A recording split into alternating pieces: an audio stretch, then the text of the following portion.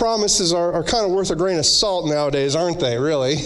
I mean, if you want to be honest, when we make promises, sometimes we have to, they're culturally required in certain circumstances to make a promise, but even then, it's not likely that it's going to be fulfilled. I mean, as I researched this for this sermon, I ran across a list of 5 of the most common broken promises. And I want to share them with you today. But before I get into those, I just want you to know, you don't have to out yourself.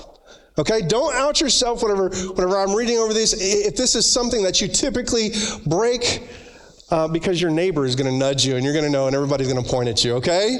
All right? All right, so most broken promises, number 1, not keeping in touch. Yeah, we're going to keep in touch, no problem. I'll give you a call.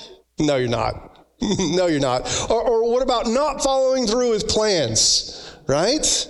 I thought you said you were going to meet me for lunch. That's broken promise. Not keeping New Year's resolution. Yikes. Okay, yeah. So I'm not down 30 pounds since the new year. My bad. Not keeping financial commitments. Okay? Yeah. Mom, you said you were going to give me $5. I don't remember that. And finally, not keeping deadlines. Not keeping deadlines, pushing it back, asking for an extension. I'm the worst at this because the truth is that my wife has been asking me to do several things lately. I gave her like a date that I could do them in, and man, I've just blown past them. I've broken those things. But I also took the liberty of preparing the most commonly broken promises, the Christ Legacy Edition. The Christ, okay, you ready? All right, don't feel bad, okay? People will out you. I'll pray about helping in the nursery, I promise. I think okay, anyway. I will pay attention to the video announcements, I promise. I'll sign up today, I promise. Hey, listen, let's just meet in the foyer after church. We'll talk about it then. I promise. Or what about this one? I am not going to miss the first song again. I promise. Anybody guilty of any of these? Or is it just me? The truth is that because we live in a culture and a society that we want to just be completely honest. We want our word to mean what we say it is going to mean. We should let our yes be yes and our no be no. That's what Jesus said. But sometimes we have to back up what we say with a promise, and then even then we break our promises. And that's just how life goes sometimes. But what would happen if you had to really count on promises that were made to you? What if your life depended on the fact that your daughter was going to be home at curfew? Ooh. Or what would happen if you had to make sure that something was going to happen when you said it was going to happen? All of these promises that we would try to make to ourselves, we would try to make to others, like, for instance, what would happen if one of your clients, if the food on your family's table depended on one of your clients saying the check is in the mail and it really was in the mail? Those are tough, real life circumstances, and at some point in time, the things that we promise actually mean something whenever they're broken. They have real life consequences to them. And some of those promises, depending on what they are, lead to serious hurt, serious pain, serious consequences. And at the end of them, they can cause us it can make it hard for us to trust somebody else with anything that they say or do. And as Christians, if you think about it, we stake more than that on God's promises. We stake our families, our jobs. We stake our eternal life on the promises that God has given to us. So there's a problem sometimes because we have a hard time trusting in promises that are made. We have a hard time leaning and depending and trusting and hoping in the promises that God has given to us. I want to read to you out of Hebrews chapter 6, verse 13 through 20, as we talk about the message today about our hope and his promises. For example, there was God's promises to Abraham. Since there was no one greater to swear by, God took an oath in his own name, saying, I will certainly bless you, and I will multiply your descendants beyond number. Then Abraham waited patiently and received what God had promised. Now, when people take an oath, they call on someone greater than themselves to hold them to it. And without any question, that oath is binding. God also bound himself with an oath so that those who receive the promise could be perfectly sure that he would never change his mind. Come on, somebody say amen. So God has given both his promise and his oath. These two things are unchangeable because it is impossible for God to lie. Therefore, we who have fled to him for refuge can have great confidence as we hold to the hope that lies before us. This hope is a strong and trustworthy anchor for the soul. It leads us through the curtain into God's inner sanctuary. Jesus has already gone in there for us. He has become our eternal high priest in the order of Melchizedek. Wow.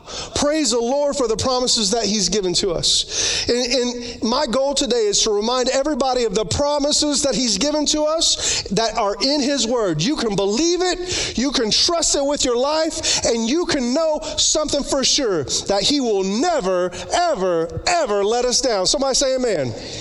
Praise the Lord. Heavenly Father, I pray, God, that you would open our hearts and our minds to receive your word. I pray, Lord, that if there is a doubt, if there is a sliver of anxiety, if there is a moment, Lord, of mistrust, Lord, I pray, God, that you would allow those moments and those things to melt away in the presence of the promises that you've given to us. In Jesus' name, amen and amen. See, sometimes the promises that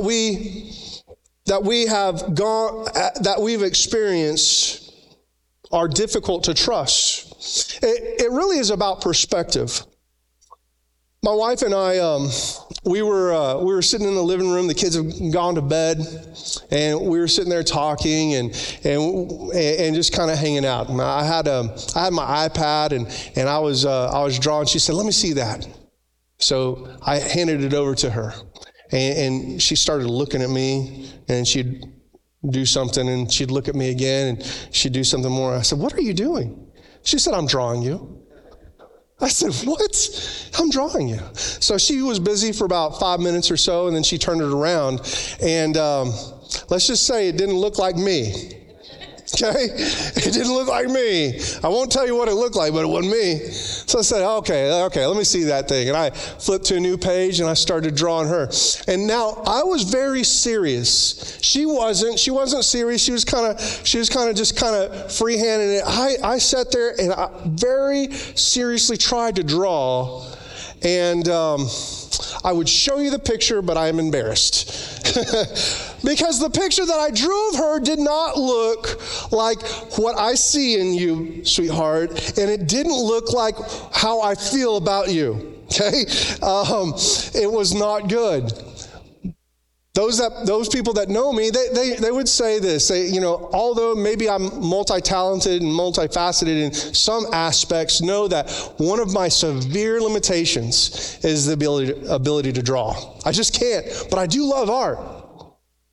My wife and I used to go to the Dallas Museum of Art on dates. When we were first married, we didn't have kids. And we loved Thursday nights because Thursday night was live jazz night. Anybody like live jazz? My people, I like live jazz. I love live jazz.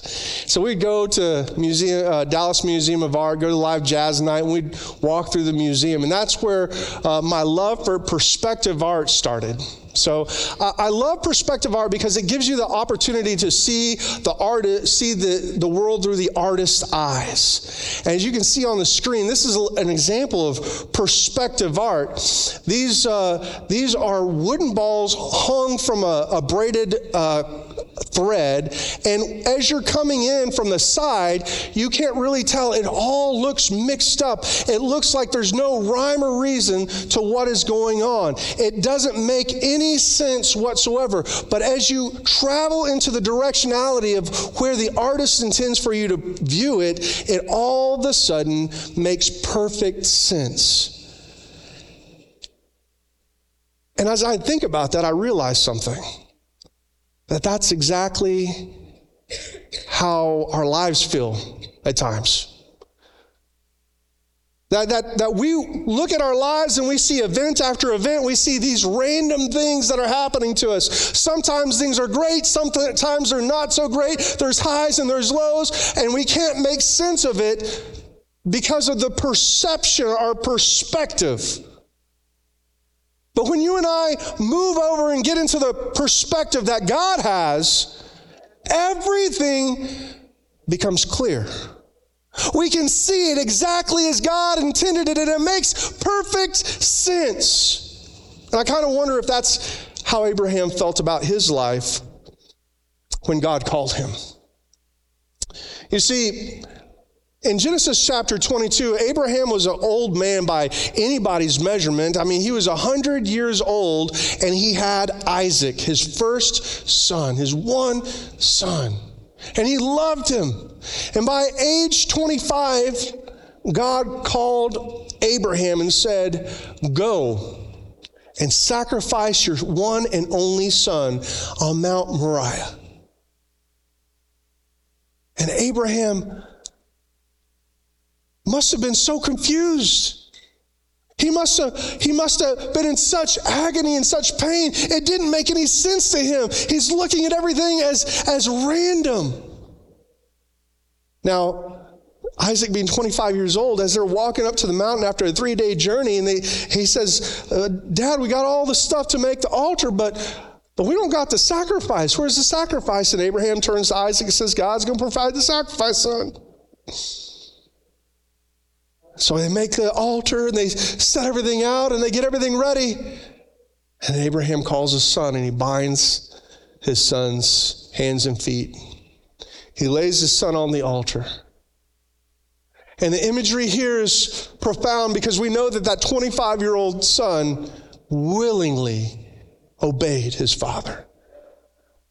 And as Abraham held the knife, preparing to sacrifice his son, Abraham heard a voice from heaven saying, "Stop." And that's when we pick up our text, Genesis chapter 22, verse 18. It says, "Then the angel of the Lord called to Abraham a second time from heaven and said, 'By myself I have sworn.'" Somebody say sworn.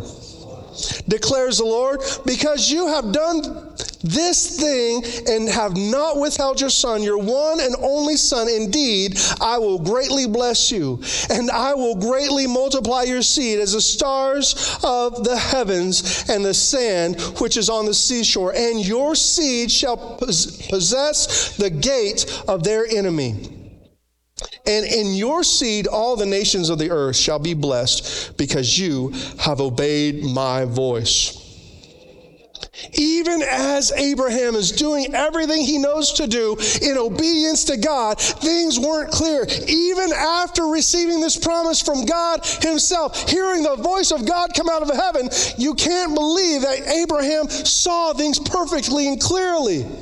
It's only on this side of the New Testament that we can look back and we can say, "Oh, I understand that.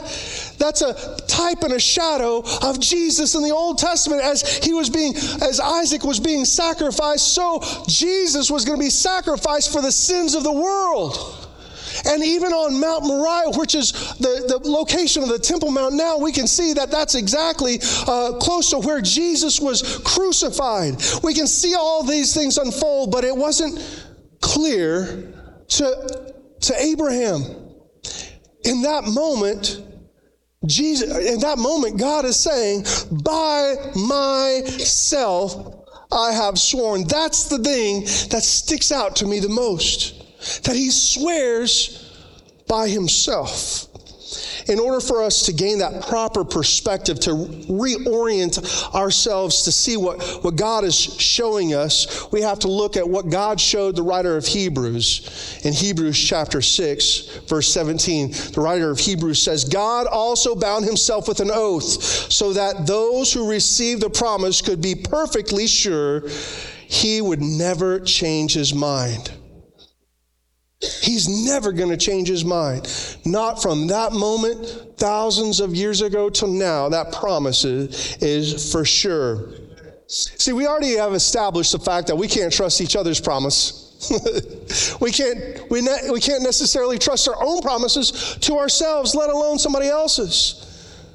That's why we have to swear, and that's why we take an oath. That's why we have to place our right hand on the Bible and swear into court, is because we feel the need to promise on something greater than ourselves that will back up our character as we make a statement. See, God doesn't have to do that. When he says something, that's just the way it is. That's just how it is. He doesn't even have to back himself up because that's who he is. There's nothing to back himself up. But here we are in a day where, as a kid, you had to provide the ultimate oath, the ultimate promise, the pinky swear. You can't break a pinky swear, Dad. Later on, when you got a little older, you'd spit and shake on it. Anybody spit and shake on it? After COVID, you're not supposed to do that, I've heard. Right? And then soon it's signing on the dotted line, signing contracts. And nowadays, your word is so not good enough that you have to have a biometrical scan of your face linked to your bank account so that if you don't do what you said you're going to do, they're going to drive money out your account. And contracts have been integrated into our lives in such an extent. But Jesus was pretty clear, wasn't he, whenever he said in Matthew chapter 5, verse 37, just say a simple yes, I will, or no, I won't. Anything beyond that is from the evil one. It's because people were promising and swearing so much that it just didn't mean anything and it ended up being a lie. But on rare occasions in God's word, God wants us to identify himself so much with truth and honesty and justice and righteousness that he appeals to our humanity whenever he takes an oath. We need to understand the character of God's nature. Numbers chapter 23, verse 19 says, God is not a man that he would lie, nor son of man that he would change his mind. Has he said, and I will, and will he not do it? Or has he spoken, and will he not make it good? You see, God can't lie. When he says something, it happens. Out of his mouth, he created the whole universe. That was spoken. That means that he didn't just create you and me, but he created the laws of nature, in which scientists use to study and make predictions and know that there's one thing that's constant. It's the law of nature. It's like gravity. We know that if I jump off of this, I'm not going to float up.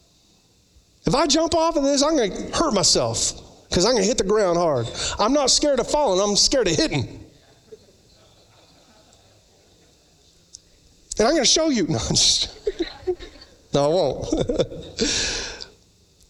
See, the idea is simply this. That God's word is so powerful and so sure that that's what not only slung the stars into the sky, but it set the laws of nature. It's as sure as gravity. It's as sure as math. And his word, as he revealed himself, is sure as well. But yet we have a hard time trusting and believing in the word of God. He says in his word what he promises, and if his word is as good as gravity is, then his promises to us are that good, if not better. God's word placed everything into motion. His oaths are important too. And I want to show you a few of the oaths that he's taken with us in mind throughout Scripture. God himself takes a sacred oath. He voluntarily swears on the highest thing that created the universe, the most authoritative thing. And since there's nothing greater than God, he swears on his own. It's as if he lifts his hand and says, I swear to me. Genesis chapter 22, he swore to Abraham. Isaiah chapter 45, verse 23, I have sworn by myself. Jeremiah 22:5, but if you will not obey these words, I swear by myself. Each one of these moments, God takes and he swears an oath to his people by the highest authority in heaven, by himself. God has promised us things in his word. And his promises are two unchanging things. Promises and oaths are two unchanging things. We read further in the book of Hebrews that God's promises and God's oaths cannot change. So God has given both his promise and his oath. These two things are unchangeable because it is impossible for God to lie. Therefore, we who have fled to him for refuge can have great confidence as we hold to the hope that lies before us. Somebody say hope. We can have confidence in the hope in the promises that God has given to us. But how do you have hope in something that you haven't seen? That's the only way to have hope, in something that you haven't seen. But there are promises that God has given to us that haven't occurred yet. God said he'd save you, and he did. But there's other promises that are remaining in your life and in my life. He promised that he would come back for us. He hasn't yet, but how many believe that he's going to come back for us? Amen. He promised that we would live forever with him. Anybody looking forward to that? He promised us that we would have a complete healing. Amen. And there are more promises in God's word that he's given to us that we can have hope on, that we can cling to, that we can hold on to and be sure about it. We can have confidence about these promises. These promises are locked down tighter than the laws of gravity themselves. We can trust in his word. See, the thing that we need to remember is that his promises are conditional. They're conditional. My family and I had a really difficult time last night as we were gathered around the dinner table. My wife made some food, and it was really good. I had 2 bowls of, anybody like Frito chili pie? Oh, man. That's my problem. I like everything, but Frito chili pie. But my kids didn't want to eat any of it. They were complaining about the food, as kids will do, because it wasn't chicken nuggets or pizza. And they want to push the bowl away, and they want to say, Daddy, I don't want the food. I just want dessert, and I want to eat my snacks, and I want to have some gummies, and I want to have a glass of milk before bed, and all of this stuff, because they don't want to eat dinner. But guess what? I told my kids, you can have dessert. You can have a snack. You can have milk. You can have anything that you want, but you better eat that food. I'm not going to eat my food, Dad. I said, you better eat that food. I'm not going to eat that food, Dad. I said, you're going to eat that food now. It was an hour to eat a half a bowl of Frito chili pie. But how many believe that we ate the Frito chili pie at my house? And guess what? Everybody got dessert. Because there's a contractual agreement that goes there, an expectation that if you do something, then I do something. And that's what we see in contracts. That's what we see. And many people here are probably familiar with the idea of contracts. Contracts are very important, and we participate in contracts all through our life. If you update things on your phone, you've gone into a contract with the phone provider. If you purchase an app, you've gone into a contract. You've done tons of stuff. Contracts are such a part of our life that we take for granted how many contracts we're in, but there's a very clear structure for contracts. And there's 8 essential elements in every good contract. The first essential element is an offer. An offer is a proposal made by one party to another, indicating a willingness to enter into the contract in the specific terms. Okay? There's acceptance. Somebody has to accept that term. There's considerations. There has to be considerations put up to fulfill that contract. There's intention to create legal relations. In other words, there has to be legality surrounding that contract. It's not just an offhand agreement or, a domestic agreement. It's a contract legally binding. There's got to be capacity, right? You got to be 18 to sign. You got to be in the right mind. You can't be inebriated to sign that contract. There's got to be legality about the contract. The object of the contract must be legal and agreed. The agreement must not be contrary to public policy in any illegal way. You can't have an illegal contract. The contract can't break the law. Okay?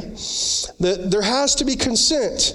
The parties must enter into the contract voluntarily. They can't be forced into a contract. There's got to be certainty. The terms of the contract must be clear and certain, and the parties must understand what they're agreeing to. And finally, the 8th portion of the 8th essential portion of every contract is this: there has to be certainty. The terms of the contract. Did I just say that? I said 8 twice. Okay. So you got to be certain about it. The reason I wanted us to understand these 8 portions of every contract is simply this: because God has given us promises. These are contracts with us, with His people. And when we look down each portion, we find out that offer is good for us. See, God offered us salvation through faith in Christ. We can accept that offer and communicate our agreement through our words and our life. The consideration is that God gave us His Son, and we in return give Him our lives. Our intention is that there are consequences on either side if either violates the contract, but God can't. It's only us that end up violating it. We have the capacity through the Holy Spirit that illuminates our minds and reveals to us our sins so that we can make a decision for Him or not for Him. Okay? There's legality. God satisfies His own justice by offering it to us, but He will not force you to go into it. There's consent. God will not force you to enter into the contract of salvation. And finally, there's certainty. God has revealed Himself and His contract through His Word. And it's certain and it's sure. You see, the thing that we have to understand with this contract is that not everybody is going to be saved. That's sad, isn't it? Because of God's justice, not everybody is going to be saved. Everybody can be saved, but not everybody is going to be saved. Hebrews 6:11 through 12 tells us, our great desire is that you will keep on loving others as long as life lasts, in order to make certain that what you hope for will come true. Now listen to verse 12. Then you will not become spiritually dull and indifferent. Instead, you will follow the example of those who are going to inherit God's promises because of their faith and endurance. That means that there are those that are going to inherit God's promise because of their faith and endurance, but there's going to be those that do not inherit God's promises because of their lack of faith and their lack of endurance. You see, for every problem, there's an expectation. We all know what that's like. Whenever I try to give my kids dessert, but the expectation is they got to eat their food. David understood this whenever he was up in years and he was about to pass away. Some of his last words were reminders of God's promises. 1 Kings 2:4. If you do this, then the Lord will keep the promises he made to me. He told me, if your descendants live as they should and follow me faithfully with their heart and soul, one of them will always sit on the throne of Israel. See, it's an if-then statement. If this happens, then this happens. So Deuteronomy chapter 4, verse 23 tells us, so be careful not to break the covenant the Lord your God made with you. Do not make idols of any shape or form, for the Lord your God has forbidden this. See, that's an if-then statement, but it's the expectation of the if-then. If you don't, God blesses. If you do, then he doesn't. Folks, the Word of God is so filled with these covenants, these contracts, these oaths that God has made for us. And we can have faith that he will never break his word. But the problem is that for many of us Christians, there's a special key ingredient to make sure that we live up to our side of the covenant, of the contract, of the agreement. That key ingredient is patience. Patience is that condition. You see, Abraham and Moses and so many others had to have patience as they waited to see the promises in their life fulfilled. Hebrews chapter 6, verse 15, then Abraham waited patiently, and he received what God had promised. I want to tell so many of you this morning that you may be here and you may be struggling with the promises that God has made for you. But I want to let you know that there is hope that you and I can have, and it's immovable. There is nothing more Christian than hope in our lives. Along with faith, hope, and love, which are the three graces of the Christian life, hope is so important. We find that at the end of 1 Corinthians chapter 13. That there's three things that will remain: faith, hope, and love. And you and I can trust that hope is never going to go away. We can hope in Christ because he's our real hope. You know, there is such a thing as a fake hope. You know, that empty optimism, that kind of belief that everything's just going to be okay because it really needs to be okay. I'm kind of optimistic by nature. There's optimism that I have that it's not going to rain on my picnic, or maybe, I don't know, that my favorite team is going to win. But the hope that we have in Christ Jesus is not the same kind of hope as that. It's real and it's genuine, and it's based on the promises that God himself made. The same one that put gravity into place is the same one that upholds his word. See, many people in life face incredible storms, incredible problems, and out of their naivety, because they're trying to be optimistic and encouraging, they put their hope in something different, and things always fall apart. They get hurt. But we have a real hope that's based on God, not empty wishes. We trust in Him, even when we can't make sense of the situation.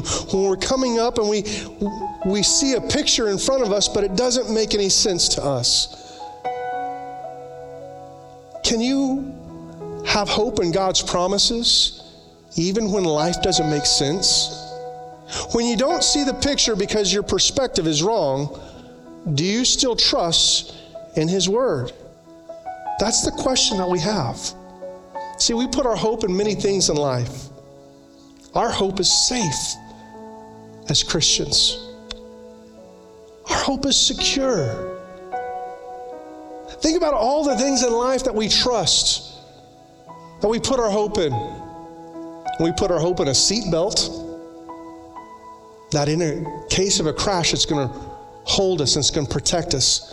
We put our hope in helmets, so that if we fall off a bike, we don't get hurt. We even put our hope in those little sleeves that we slide over our coffees so that it doesn't burn our hands. But I got news for you. God's promises, His hopes, protect you better than a seatbelt. God's promises, they protect you better than a helmet. And I got news for you. God's promises can keep you away from a heat that's greater than the coffee. Keeps you out of the hellfire. Hebrews chapter 6, verse 18. Therefore, we who have fled to Him for refuge can have great confidence as we hold to the hope that lies before us. You see, hope is an altar. Back in ancient Israel, they used to erect these altars, and they would hold on to the altar as the sacrifice was made. And they put their hope in the idea that sacrifice was going to make them right with God. And if their life went on and they felt like they were blessed, then it must have worked. But if it didn't, they felt like it wasn't good enough. They were hoping and praying that God was going to accept their sacrifice. Well, there's no longer any sacrifices. There's no longer any killing of animals as a sacrifice, because there was a one sacrifice that was made by Christ Jesus. And it was enough for every person. It was enough for every sin. It was enough for every shame. It was enough for everything that you ever did that was wrong. It was more than enough. And now you and I can stand. And instead of placing our hope and hoping that something would cover your sin, we can hold on to the altar of God and place our hope that God, through His Son, not only covered our sin, but wiped it away. See, our hope isn't just an altar. It's our hope. The Bible describes it as an anchor for your soul. There are many people in this room, and my experience when I see a crowd of this size tells me that there are many problems, many situations, many circumstances like the wind and the waves of life that would rush in and bring confusion and chaos, bring depression, anxiety, bring fear. And some people, whenever this happens to them, they put their hopes in all sorts of things. They say, well, it's going to be okay because I've got a little money saved up in the savings account. And then 2008 hits and the housing crisis wipes it out. They say, well, it's going to be okay because I'm in good health right now. But can I tell you, sir, ma'am, that your health doesn't always last. Well, it's okay because I got a good job. At least I've got a good job with good insurance. Until a layoff comes. Well, it's okay because at least I've got a good spouse. That's a blessing until their health crisis or until you get handed divorce papers that you didn't see coming. Well, okay, I've got great children. I've got good children. Until you stand between them and what they want. Family, don't get caught up in placing your hope in the things of this world that will fall apart, that will break, that will rust, that will betray you, that will at some point disappoint you. Put your hope and your trust in a God that has created the universe with His Word, and by His Word backs it up. You see, we know that our hope is like an anchor, but instead of going down in the middle of the storm, latching on to the foundation of the earth, we cast our anchor up. And it's secured in the Holy of Holies, where Jesus has already gone before us. And we can trust in those promises because they're sure and amen. Maybe there's a lot of people here that have come into this place that are filled with trouble.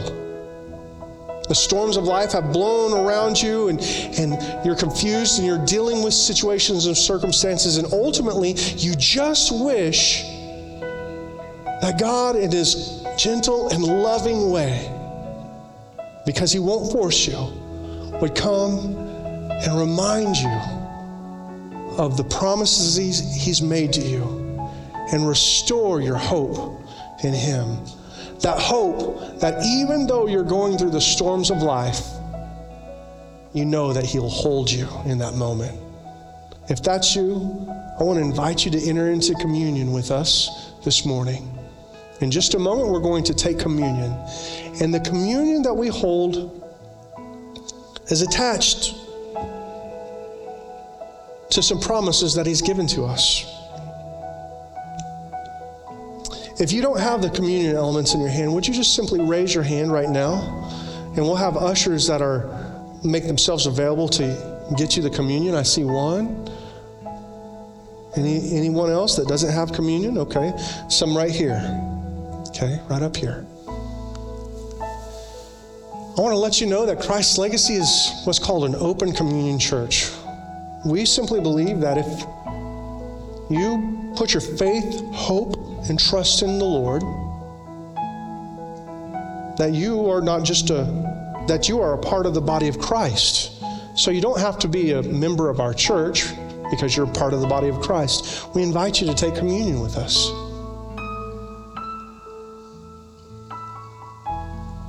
And this communion means something so special. Would you stand with me all over this place now that we've received communion?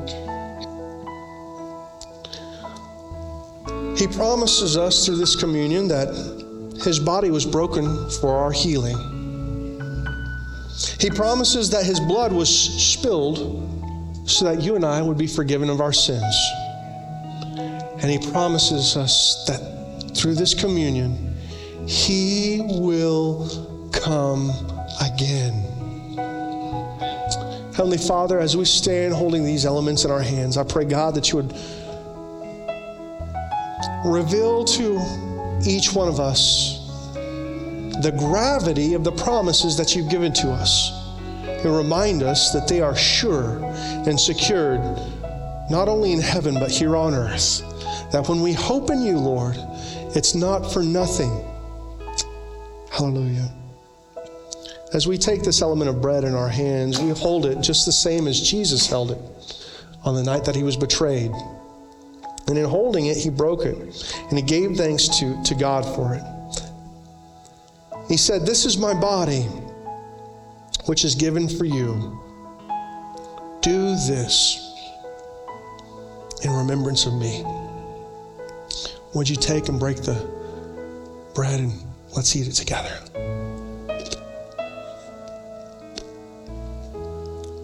Oh, thank you, Lord. Thank you, God, for the promise that you've given to us. By your stripes, we are healed. Lord, would you heal people today? Would you touch them? Would you touch my brother with a hurt knee? Lord, would you touch those little babies that are still dealing with medical issues? Would you touch those that are here with sick bodies? Would you touch those that are joining us online that wish they could be here but can't? We love you, Lord. As we hold the element of the cup, Jesus said in the same way he took the cup of wine after supper, saying, "This is the new covenant between God and his people." Covenant, the agreement confirmed with my blood. This is his signature on the dotted line. This is it. Do this in remembrance of me as often as you drink it. Let's take it.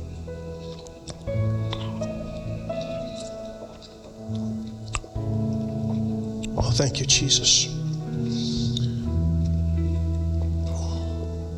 Verse 26 says, "For every time you eat this bread and drink this cup, you are announcing the Lord's death." My three favorite words: until he comes. There's somebody in here that needs to be reminded. Until he comes, his promises are good. His promises are sure, no matter what you're going through life. I want to say a prayer blessing over you today as we dismiss. Heavenly Father, I thank you and I praise you, Lord, for the promises that you've given to us. Lord, in these next moments, Lord, as we gather our belongings and walk out of the door, we talk, we fellowship. Lord, I pray, God, for the rest of the day, that our hearts and our minds, Lord, would be reminded of the wonderful promises that you made to us in Scripture, and that we're not fools for trusting in them. But Lord, we hang all of our hope on you, that one day we'll see you face to face.